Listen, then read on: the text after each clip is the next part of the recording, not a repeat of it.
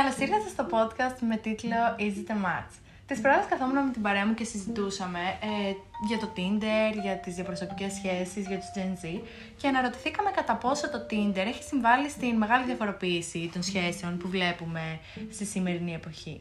Οπότε αποφασίσαμε να κάνουμε ένα podcast με την ομάδα Markart για να απαντήσουμε στο ερώτημα πώς έχει επηρεάσει το Tinder τις σύγχρονες σχέσεις. Λοιπόν, την απάντηση σε αυτό το ερώτημα θα τη βρούμε μέσα από διάφορες συνεντεύξεις που θα γίνουν με φίλους μας οι οποίοι χρησιμοποιούν το app, έχουν βγει κάποια dates και ξέρουν γενικά, έχουν να μας πούνε πράγματα. Λοιπόν, ξεκινάμε. Θέλω να μου πεις τι σε έκανε να κατεβάσεις το Tinder, δηλαδή ποιος ήταν ο λόγος, σε ποια χρονική περίοδο της ζωής σου το κατέβασες? Κυρίως όταν ήταν η περίοδος καραντίνας, λόγω του COVID, απλά υπήρξε μεγάλη υπομόνωση που δεν μπορούσε να γνωρίσει καινούργια άτομα και ήμουν σε μια φάση που λέω why not. Γιατί το κατέβασα, για meme. Οποιοςδήποτε άνθρωπος που σέβεται τον αυτό το κάνει για meme και όχι για σοβαρό σκοπό. Το κατέβασα νομίζω στα τέλη της πρώτης καραντίνας, με το που δώσαμε πανελλήνιες. Ήμουνα κάποια στιγμή στη ζωή μου μόνη, οπότε σκέφτηκα ότι συνειδητά θα ήθελα κάτι χαλαρό και λέω ένας εύκολος τρόπος να το βρω είναι μέσω των dating apps, οπότε εντάξει, το Tinder είναι η πιο γνωστή και είπα να κατεβάσω Tinder. Το κατέβασα αυτό το καλοκαίρι, μετά από μια μεγάλη σχέση που βγήκα, κυρίως από περιέργεια, δηλαδή το άκουγα συνέχεια και ήθελα να δω, ξέρεις, τι παίζει. Τα πράγματα με τις σχέσεις μεταξύ των ανθρώπων έχουν αλλάξει δραματικά και πάρα πολύ γρήγορα. Δηλαδή, για να γνωρίσω έναν άνθρωπο, πλέον από κοντά, ας πούμε, νιώθω ένα φόβο. Πλέον, πολλοί κόσμος, όταν πας και τους μιλάς από κοντά, κριντζάρι, είναι αυτό το ρήμα μου έρχεται, αλλά κριντζάρι, δηλαδή νιώθει άβολα. Οπότε ξέρεις, όλα αυτά προκειμένου να μην μείνεις μόνος σου κάποια στιγμή, γιατί, ο άνθρωπος είναι κοινωνικό. Δηλαδή πρέπει πάντα να έρχεται σε επαφή και με καινούριους ανθρώπους και τα σχετικά. Και όταν αυτό γίνεται δύσκολο από την επαφή από κοντά, κατευθύνεσαι σε άλλα πράγματα. Γιατί δεν γίνεται να σταματήσεις την κοινωνικοποίησή σου. Άρα ήταν μια εύκολη λύση ουσιαστικά να γνωρίσεις άτομα. Ήταν μια εύκολη λύση και ήταν μια λύση που σαν να μου την επέβαλε η εποχή. Ναι. Εσύ λοιπόν, ποια μορφή σχέσης επιλέγεις στην ερωτική σου ζωή συνήθως, τι προτιμάς? Συνήθως προτιμώ έτσι κάτι πιο σοβαρό, πιο αποκλειστικό, δηλαδή όχι κάτι τόσο έτσι χαλαρό. Μια πιο σοβαρή σχέση έτσι μου εμπνέει μια ασφάλεια, μια σιγουριά.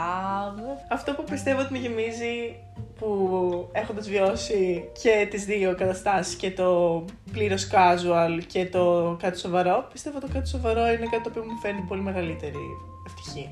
Ας ξεκινήσουμε από το ότι δεν έχω ερωτική ζωή, επειδή δεν ενδιαφέρομαι για ερωτική ζωή, έχω μόνο σεξουαλική. Και θεωρώ κιόλας ότι αν το δεις πολύ μακροχρόνια, τώρα που έχεις την ευκαιρία να κάνεις πολλά πράγματα που πολλοί θα θεωρούσαν κατακριτέα, όπως να κάνεις κάτι με πολλούς ή όπως περισσότερο με πολλές, καλύτερα να το κάνεις τώρα που μπορείς και όχι όταν θα είσαι στο μέλλον 30-40 και δεν θα μπορείς να το κάνεις. Θεωρώ ότι στο χαρακτήρα μου είναι να έχω αποκλειστικότητα με τον άλλον άνθρωπο. Πιο πολύ γιατί μ' αρέσει, είμαι δοτική και νιώθω πιο safe να ξέρω ότι πάει κάπου αυτό και ότι δεν θα φάω τα μούτρα μου σε εισαγωγικά. Οπότε μ' αρέσει να δίνομαι στις σχέσεις μου και επιζητάω και το πιο σοβαρό. Αυτή την περίοδο, μετά από μια εκτενή φάση που το σοβαρό δεν προέκυψε, δεν το κυνήγησα.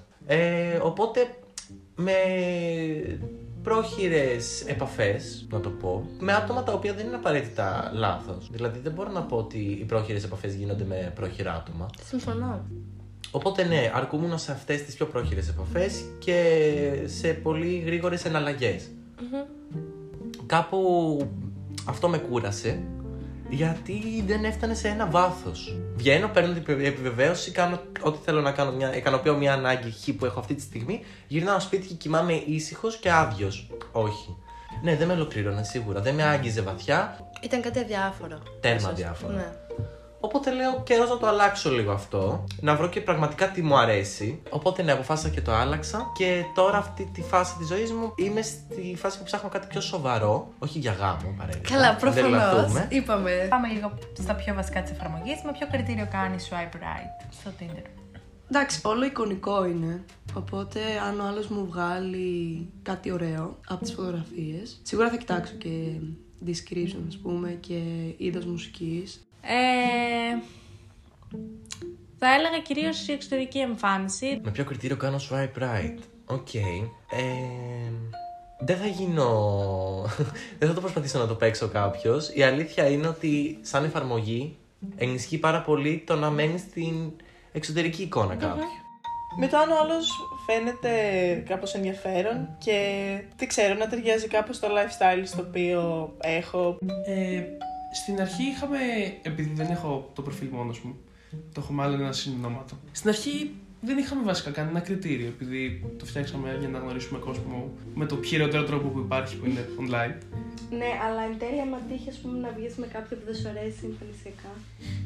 Άμα τύχει να ματσάρουμε κατά λάθος ή για πλάκα με μια κοπέλα και. Όχι, είναι γυφτιά να έχει Tinder και να σου στείλουν και να μην. Τι είμαστε, ντιβές. Θα απαντήσουμε και απλώς θα πάμε τη συζήτηση κάπου αλλού. Δεν είναι και πολύ δύσκολο. Οκ. Αν τα άτομα τα οποία βλέπεις μέσω Tinder και τους κάνεις like, ας πούμε, τα έβλεπες μπροστά σου, σε μια τελείως άλλη κατάσταση, θα τα προσέγγιζες εξίσου? Τα περισσότερα μάλλον όχι. Τώρα, αν ήταν κάποιος έτσι πολύ, πολύ ωραίο, μπορεί και να το προσέγγιζα, δεν ξέρω. Σίγουρα όχι. Σίγουρα δεν θα τα προσέγγιζα εξίσου. Για το λόγο που ανέφερα και στην αρχή ότι πρώτον είναι δύσκολη η προσέγγιση. Όχι, λιγότερο από τις μισές κοπέλες θα προσέγγιζα από κοντά μου, δεν τις ήξερα. Δεν θεωρώ ότι έχει διαφορά. Ό,τι μου αρέσει από τις φωτογραφίες, δηλαδή ότι έχω δει να μου αρέσει από τις φωτογραφίες, θεωρώ ότι θα μου τραβούσε εξίσου την προσοχή και από Άρα κοντά. θα προσέγγιζες κάποιον? Ναι, σίγουρα. Νομίζω ότι αρκετά άτομα όχι. Ότι άμα τα βλέπα από κοντά ίσως να μην υπήρχε κάποιο match. Θεωρείς ότι η διαδικτυακή προσέγγιση είναι πιο εύκολη από τη φυσική και γιατί επέλεξες εν τέλει αυτή την προσέγγιση? Δεν μπορεί να συγκριθεί με το φυσικό το να γνωρίζει κάποιον εκείνη τη στιγμή. Δεν είναι απαραίτητα κακό όμως αυτό. Δηλαδή, καλό είναι να τονίσουμε ότι υπάρχουν και άτομα τα οποία είναι πολύ πιο ισοστρεφή. Οπότε αυτά τα άτομα είναι ανάγκη τους αυτή η εφαρμογή. Ναι, νομίζω το safe place του ξέρεις ότι για να στείλεις τον άλλον πρέπει να το αρέσεις και εκείνου. Οπότε σε βάζει σε μια διαδικασία να παίζεις λίγο εκ του ασφαλούς. Γιατί θεωρώ ότι το κριτήριο για να μην προσεγγίσεις κάποιον είναι η απόρριψη. Ναι. Αν θα αρέσεις εξίσου. Άρα προτιμάς τη φυσική προσέγγιση. Ναι, είναι πολύ πιο εύκολο επειδή ό,τι και βλακία και να πεις θα δεις τη μούρη της άλλης και θα πεις έκανα μαλακία. Πιστεύεις ότι έχει επηρεαστεί η προσέγγιση face to face λόγω της ευκολίας του Tinder? Πάρα πολύ. Δηλαδή, Ο κόσμος δεν πλέον μιλάνε. δεν μιλάει. Είναι πορευμένος στον εαυτό του, χωρίς να κοιτάει γύρω-γύρω και να κοιτάει, γίνεται η προσέγγιση με άσχημο τρόπο. Πιστεύω ότι βαδίζουμε σε ένα πολύ σκοτεινό διάδρομο σε αυτό. Δηλαδή, δεν θεωρώ ότι θα αλλάξει κάτι άμεσα προς το καλύτερο και γίνεται όλο και όσο πάει και χειρότερο. Κάπου πιστεύω ότι μέσα από το Tinder και γενικά τέτοιου είδους εφαρμογές οι σχέσεις γίνονται πιο απρόσωπες. Πλέον ξέρεις, περισσότεροι ψάχνουν αυτό που είπες, κάτι πιο casual. Δεν θέλουν κάτι σοβαρό, δεν θέλουν δεσμεύσεις, δεν θέλουν αποκλειστικότητα. Και απλά δεν έρχεται να σου μιλήσει κανείς από κοντά.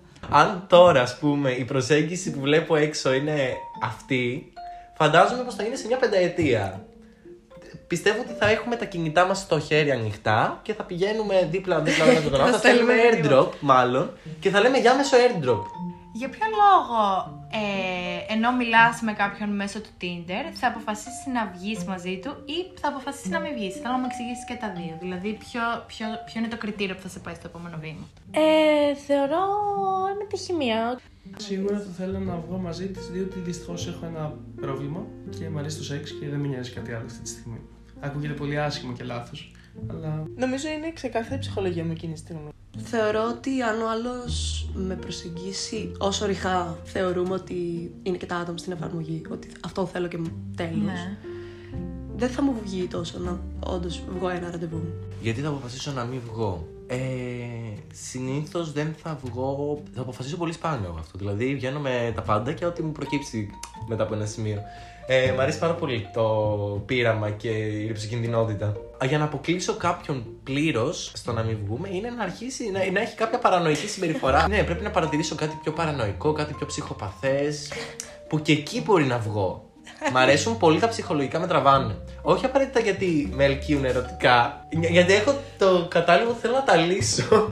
Θέλω να μου πεις, άμα νιώθεις ολοκληρωμένος μέσω των επαφών και των σχέσεων με τις εισαγωγικά που έχεις συνάψει με στο Tinder. Σαφώς και όχι. Γιατί? Κανένας δεν θα έπρεπε να βασίζεται στο Tinder και μόνο στο σεξ. Γιατί? Επειδή κανένας δεν γεννιέται και θέλει μόνο αυτό το πράγμα. Εντάξει, όχι, δεν θα το έλεγα. Γι' αυτό που ήθελα εκείνη την περίοδο ήταν καλά, αλλά δεν με ολοκληρώνει γενικά σαν άνθρωπο. Όχι, ολοκληρωμένος μπορώ να πω ότι δεν νιώθω σε καμία περίπτωση. Δεν έχει προκύψει κάτι που να με έχει κάνει να αισθανθώ τόσο ωραία πράγματα και να πω ότι άξιζε τον κόπο. Πώς πιστεύεις εν τέλει ότι το Tinder έχει επηρεάσει τις σύγχρονες σχέσεις? Πιστεύεις ότι οι σοβαρές σχέσεις τείνουν να εκλείψουν λόγω αυτού? Πιστεύεις το αντίθετο? Ποια είναι η άποψή σου? Πιστεύω ότι έχει χαθεί λίγο ο αυθορμητισμός και το βγαίνω έξω και βλέπω έναν άνθρωπο και όντως μου βγαίνει να πάω να μιλήσω, να φλερτάρω, γιατί έχω το safe ότι το έχω σε έναν βαθμό μέσα των dating apps, οπότε γιατί να το επιδιώξω και να απορρίψουν ίσως. Να μην πάει, να γίνω ρεζίλια. Άρα θεωρείς ότι οι σοβαρές σχέσεις τείνουν να εκλείψουν? Ναι. Θεωρώ ότι είναι δύσκολο να βρεις σοβαρή σχέση. Δεν είναι απίθανο, υπάρχουν και εξαιρέσεις, αλλά θεωρώ ότι είναι πάρα πολύ δύσκολο. Δεν ξέρω, απλά πλέον έχουμε κλειστεί όλοι. Και αυτό που έχει κάνει επίσης το Tinder έχει βγάλει τον ωραίο ρομαντισμό λίγο από την...